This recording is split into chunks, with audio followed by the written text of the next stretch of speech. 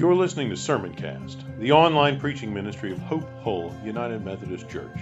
Be sure to visit us at hopehullumc.org/sermons, where you can subscribe to future episodes of Sermoncast and browse our archive of past messages. Thanks for tuning in. It's common enough to hear Christians say that God loves us just as we are. And while that's true, it runs the danger of not telling the whole story. And anytime we don't tell the whole story, we're really in danger of misleading people. You see, God does not simply love us as we are. He really loves us despite the way we are, doesn't He? Because we do all sorts of things that He doesn't love. The reality is, He loves us in spite of the way we are, and He desires to change the way we are. No matter who we are, where we're from, who our family is, no matter our background, God desires to change us. And when the Bible talks about God's desire to change us, it often introduces the person of the Holy Spirit as the power and presence of God in the lives of His people to work the changes that need to happen. When we come to Galatians chapter 5, the Spirit is front and center. And we begin to get a sense for the change that God intends to work in His people through the presence of His Holy Spirit, dwelling in us, active in us, to transform us. So we're going to take a look at the work of the Spirit. We're going to dig in detail in this passage. And as we do, one thing is going to become clear all the way through. I hope it's clear anyway. That one thing is this: the Spirit transforms self-gratifiers, like all of us, into Christ imitators. That's where we want to go. From self-gratification to Christ imitation. And that's the work of the Holy Spirit. He takes people consumed with their self, and He transforms them into people who embody the character of the Lord Jesus Christ. The Spirit transforms self-gratifiers into Christ imitators. Now, the whole passage, right, that we've read, Galatians 5:16 through 26, is organized around contrast. You know what contrast is? When one thing is not like another thing, and an author or a speaker or somebody wants to sort of amplify the differences, they employ contrast as a strategy. So, not this, but that. This is different from that. And the two things that Paul wants to contrast are the works of the flesh on the one hand, and the fruit of the Spirit on the other. So he starts out saying, hey, pay attention. You got the works of the flesh, and then on the other hand, you got the fruit of the Spirit. The works of the flesh are where you don't want to be. The fruit of the Spirit is where you do want to be. And so we've got that tension, that contrast, that distinction in mind all the way through. Now, before we dig into what that contrast is and how it plays out, we need to understand clearly what Paul's talking about with this flesh-spirit language. If you've read the New Testament very much, especially if you've read the Apostle Paul very much, you know he likes to talk about the difference between the flesh and the Spirit. It shows up in Romans pretty prominently. Well, with Paul, when he talks about the flesh and the works of the flesh, it's very important to understand he's not talking about the body, like our skin. Kind of, you shake hands, press the flesh. That's not what he's getting at here, right? He's talking about a principle or an orientation or a power that inhabits all of us when we come into the world. And it's that thing in our lives that turns our focus towards ourselves and our own self-gratification. It's that thing in me that says, I want my way no matter what, no matter who gets hurt. Now, we're not always wanting to be honest about the reality of that thing, but it's always there in everybody who's born. So if you've been born, it's there. We come into the world with this power, this thing Paul calls the flesh. And it's that thing that says, I'm going to get my way no matter what. And it shows up all the time, doesn't it? Shows up in our kids. Right? Anybody's kids want their way all the time, no matter what. Right? Trouble is, it's not something you necessarily grow out of, is it? Because it shows up in grown-ups too. You know any parents who want their way, no matter what? Know any You know anyone on a church committee who wants their way, no matter what? So the flesh is not something you kind of grow out of naturally. It's not something that just kind of disappears. You're born with it, but you don't have to worry about it later on. It's a power that's there all the time, and it's something that we need to be set free from, and the only one who can set us free from it is Jesus. And He does that through His death and resurrection. When He died, He crucified the power of the flesh.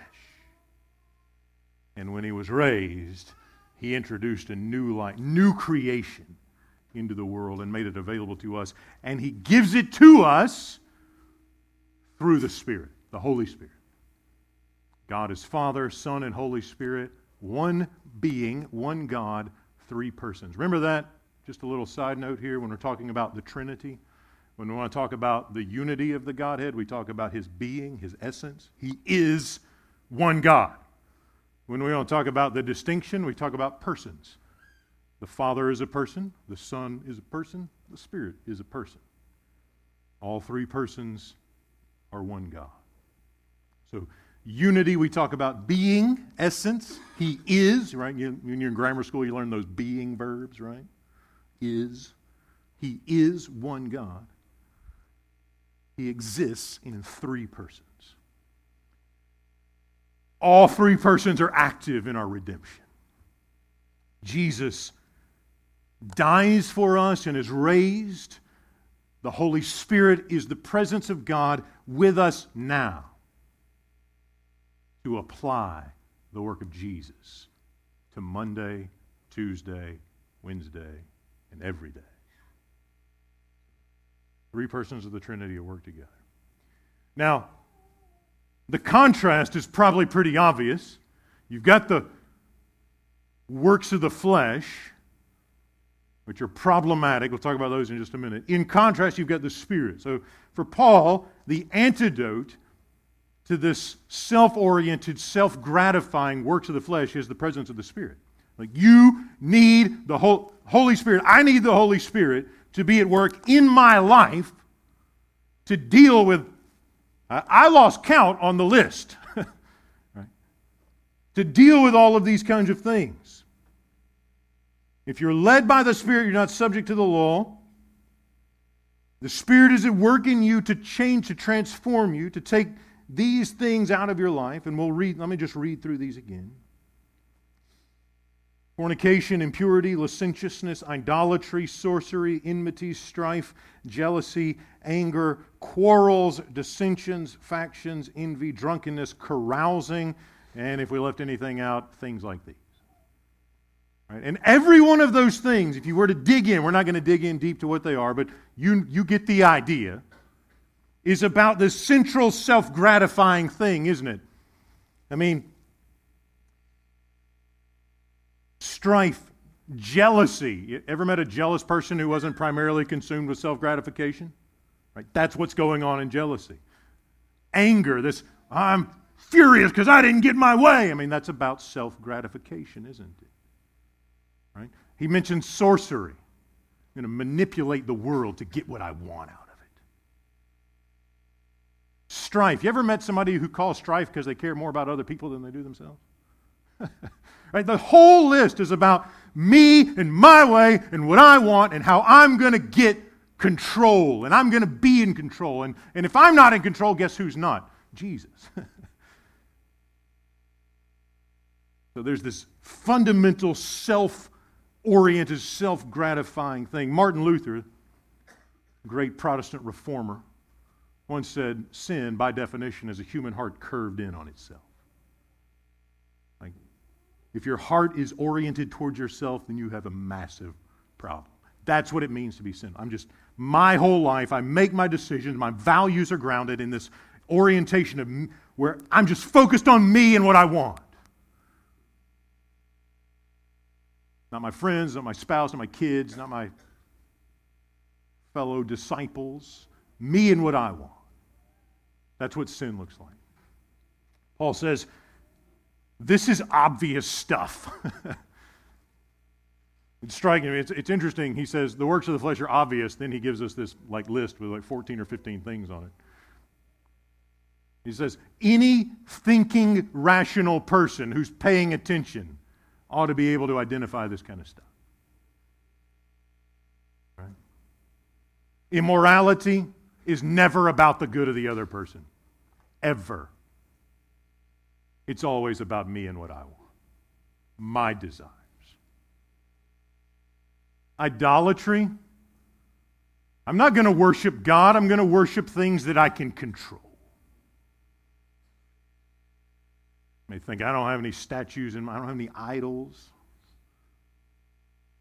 When we worship, when we're workaholics, when we worship our jobs to the neglect of people who matter in our lives, we are putting our best into something we think we can control so we can get what we want.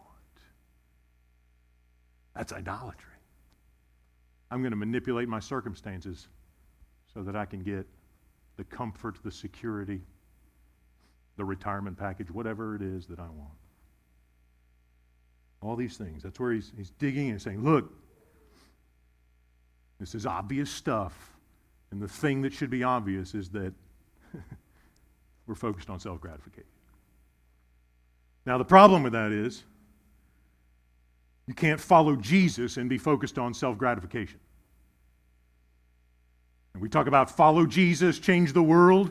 If we are consumed with the kinds of things on this list and whatever else that and things like these stands for, if we're consumed with me and my way and my control, then I'm not available to follow Jesus and I cannot make an impact for Him on this world. Right? If I'm more consumed with punching the clock, I'm not going to be available to go for a week in the summer on a trip to Guatemala, Louisiana, or New York, or wherever we are going, Africa or something. Like if I'm so consumed with making sure that those things are there and I can't get out because I got stuff I got to do, then I need the Holy Spirit to come and take that me focus and just say, you know what? I need to build some space in so that I can get out of here and be available to what Jesus wants to do. Paul says this is obvious stuff. And when we give ourselves to these things, this warning, and we don't need to just skim over the warning, we have a tendency to sometimes. He says, look, if this is where you are, he says this to the Galatians, those who do these things, those who are given over to this self-orientation, this self-gratification, you won't inherit the kingdom of God. I mean, Paul has a category in his mind. He says, look, this is life and death. You've got the kingdom of God and you've got not the kingdom of God. The way you make decisions and the things you do with your life impact where you wind up in that regard. We need to let that warning have its full weight. If we want to take the Bible seriously, we need to let the warning have its full weight.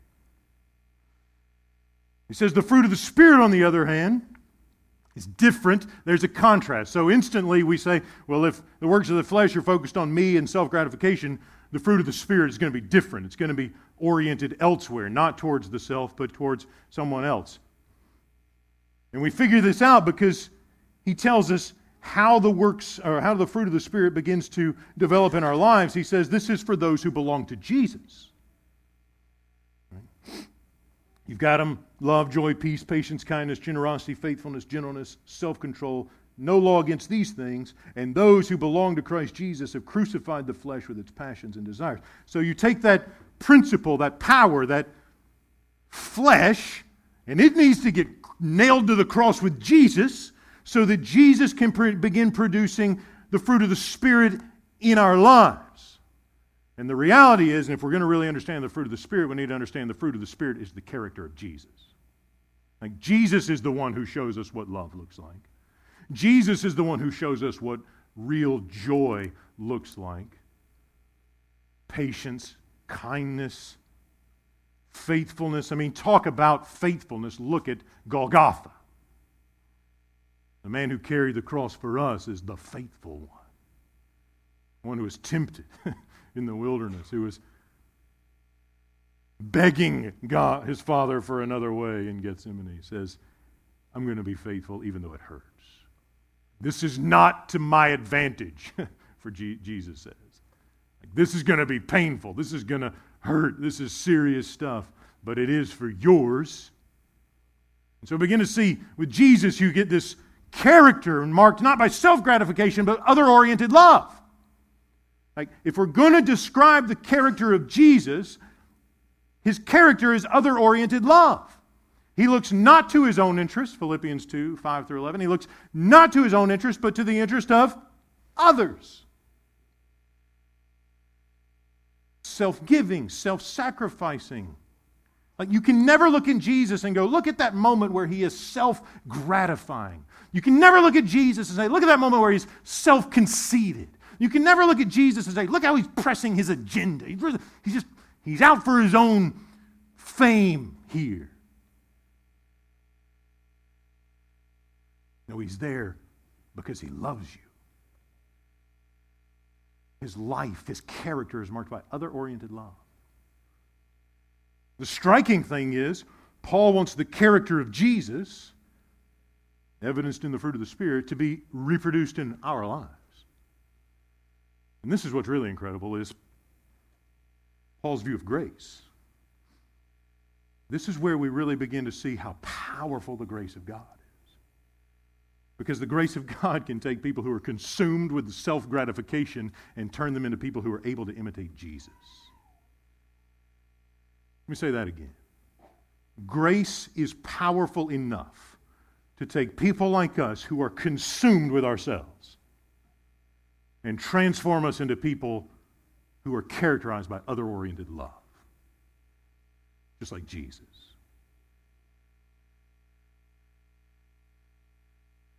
The one whose arms were stretched on a cross, whose wrists were pierced and head was wounded and back was beaten. The Spirit can take people who are consumed with themselves and transform us into people like Jesus. Self-gratification to Christ imitation. That's who the Spirit is, and that's what he does. So Jesus shows us the prototypical human life. I think we struggle with that a lot.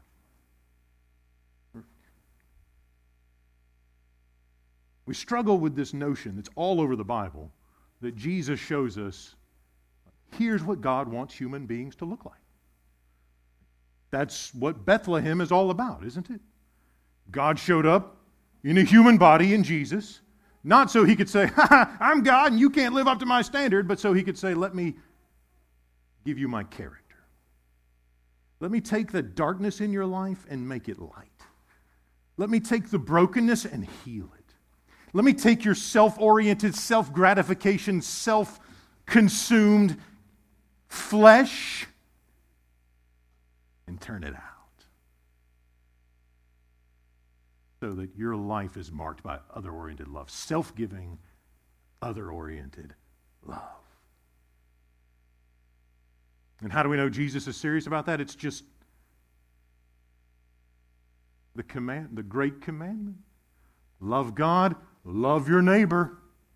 That's other-oriented love. Is Jesus serious when he says, hey, O'Reilly, love God with everything you've got and love your neighbor? Is he serious about it? And if he is serious about that, then it means he really believes that our lives can consistently embody the fruit of the Spirit. Like, my life is not, well, I'm doing pretty good on Sunday with this whole love your neighbor thing and love God, but come Monday, it's easy to love God in a room full of Christians with music and Bibles and prayer. I mean, that's easy. You go to work on Monday morning and see how easy it is to love God. When you're sitting across the room from somebody and you're thinking, man, I don't want to be here right now. Jesus says, the Holy Spirit says, I want to produce my fruit, the character of Christ, the fruit of the Spirit in your life on Monday. And you get home after work and your kids have got stuff all over the place, and the Spirit says, I want to produce my fruit of joy in your life at 5 o'clock on Monday afternoon. It's very hard to be joyful at 5 o'clock on Monday afternoon for most people, I think. I mean, in general, that's a generalization. It's Monday, right? It'll be here tomorrow in about 30 hours. It'll be 5 o'clock on Monday afternoon. Remember that that's the moment that the Spirit wants to produce joy in your life, and patience, and gentleness, and kindness. Friends, we talk about grace like it's syrup. God loves you just the way you are. Keep on sinning and He'll keep on loving. That's not grace. It's not even close to grace. It's not a little sweetness to throw on the dirt and darkness of our sin. Grace is power. Because you need a power to overcome the flesh. Grace is power to take our full self-consumption and turn it into Jesus' other-oriented love. Grace is power to take that idolatry that's in my life, that strife, that jealousy that's in my life. Why can't I have what they have? Why can't I get what they get?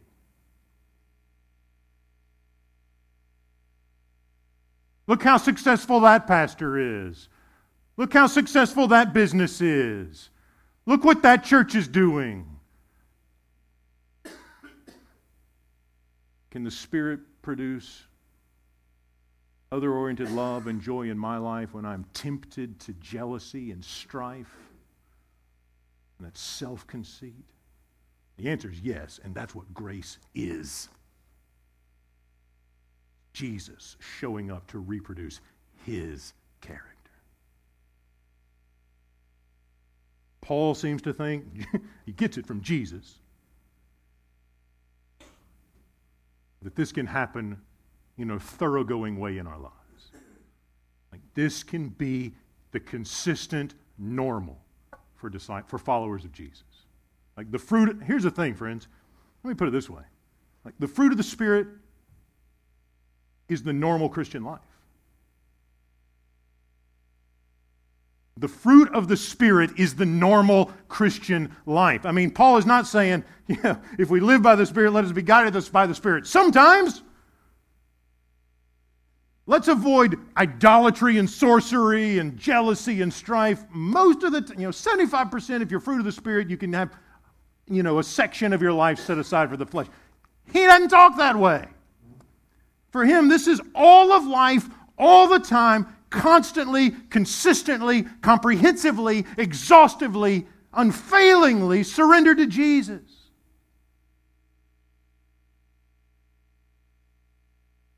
That's why when we talk about holiness, friends, we're not talking, the Galatians, right? The reason Paul wrote the letter is because these folks they're non-Jews. And somebody's telling them, if you want to be part of the people of God, you've got to keep the law. And Paul says, listen, if your focus is on ticking boxes on a list of 10 commandments, if that's where you live, you don't know Jesus. Now, he's not saying that's a bad thing. Like, obviously, he's telling you the things barred in the 10 commandments are the works of the flesh. Right? But if that's where we live, where it's like I've got this cosmic chore chart and didn't kill anybody today, didn't covet my neighbor's stuff today, if that's the sum and substance of my Christianity, I have no idea what's going on. That's that legalism thing, and that's not where Paul lives. Paul says we want to be talking about the fruit. What is the evidence that the Holy Spirit is even in my life? Like if I'm not increasingly patient, there's no evidence that the Holy Spirit is in my life. If my life is not increasingly characterized by joy, where's the evidence that Jesus is at work? So we get a vision of full human life. And friends, don't you want to hang out with people like this? Like, who goes around and says, I'm looking for a sorcerer, enmity-causing, strife-cultivating, jealous, anger-filled person who quarrels all the time? Anybody want to spend your Sunday afternoon with someone like that? Anybody? I won't ask if anyone is going to spend their Sunday afternoon. Right? Paul's saying, this is plain, it's obvious, it's clear. That's not God's best for your life. What is God's best for your life? Jesus. And what does Jesus look like? Jesus looks like love, joy, peace, patience, kindness, generosity, gentleness, faithfulness. That's what Jesus looks like. And He's given you His Spirit to produce that character in your life. Sitting around last night, looking over some of this, couldn't help but think about this joy.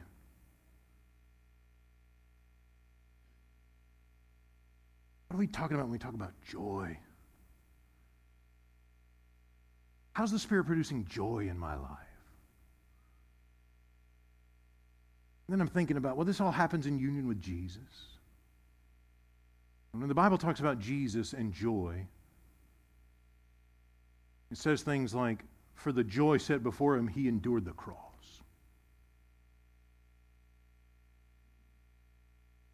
Sometimes the joy comes later. For the joy set before Him, He endured the cross, scorning its shame, and sat down at the right hand of the throne of God. That's what the kingdom of God looks like. The Lord Jesus Christ enthroned at the right hand of God the Father Almighty. That's joy. If I'm consumed with myself, it never produces joy. Not in me. It may produce a little happiness from time to time. Get some stuff and be happy. You can win an argument and feel pretty good about yourself. Yeah. Jesus wants to give this joy that creates endurance. That's where this thing's going. The question becomes, what does my life need to look like now in order to come into that joy? What does faithfulness look like now to come into that joy? What does generosity look like now to come into that joy?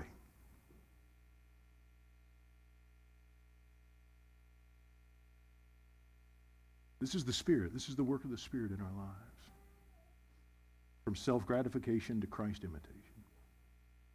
He wants to produce the character of Jesus in us.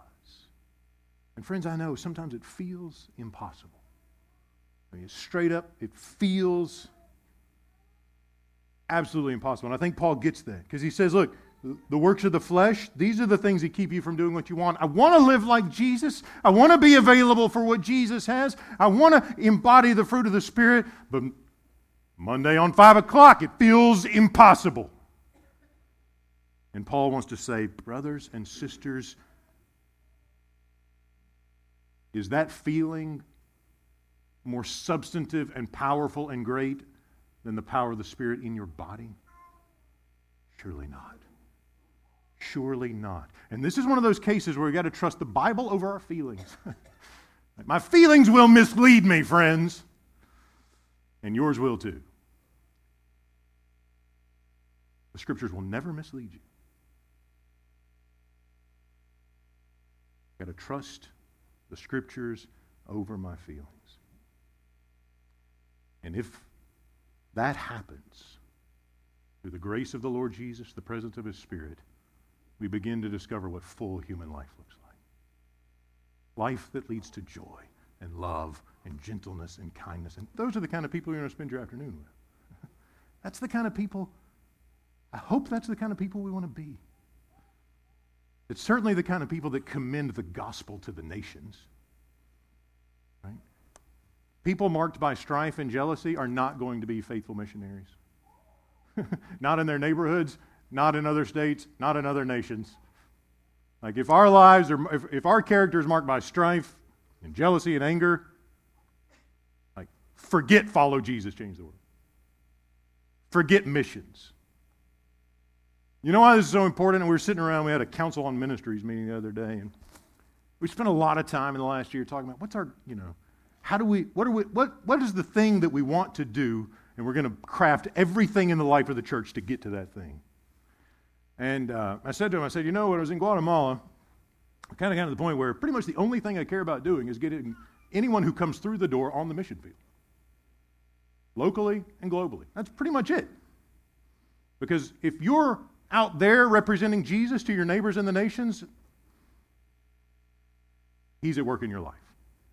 You're going to be growing in holiness. He's going to be pleased with that. We could run programs for every last demographic. And churches have done that in the last 20, 30 years and seen a lot of success. Or we could set every ounce of our energy on getting the gospel to our neighbors and the nations. So that all of us who walk through the doors are being formed in worship, formed in community, serving for the thriving of the church, and going in mission to our community and to the world. It's my conviction as your pastor, that's what Jesus wants. And if that's the kind of thing we're after, it's going to take every ounce of the fruit of the Spirit to get there. We will not be sending out faithful representatives of the Lord Jesus Christ if we can't deal with strife and replace it with love and kindness. That doesn't mean there's no disagreements. Those are going to happen. It just means we handle them like people who love Jesus. And you know the difference between arguing like people who don't love Jesus and arguing like people who do. You know the difference. This isn't just about my personal transformation. This is about the ability of the church to obey the Great Commission.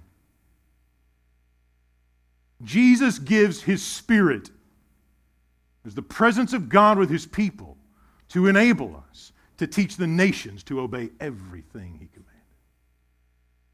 That's all that matters. And if we do that, everything else will fall into place. Families will be whole. Lives will be changed. Addictions will be broken. If our focus is on getting the good news out the door, the formation, the healing, and the wholeness will happen. But we've got to understand, normal Christian life is not self-gratification, desires of the flesh, most of the time, get a little love in occasionally. The normal Christian life is marked consistently by the fruit of the Spirit. And when we're not embodying that character, we are falling short of what God wants for us. We're falling short of His best. The fruit of the Spirit is His best for us in this moment. And I don't want any of us to miss out on His best. I don't want any of you to miss out on Jesus' best.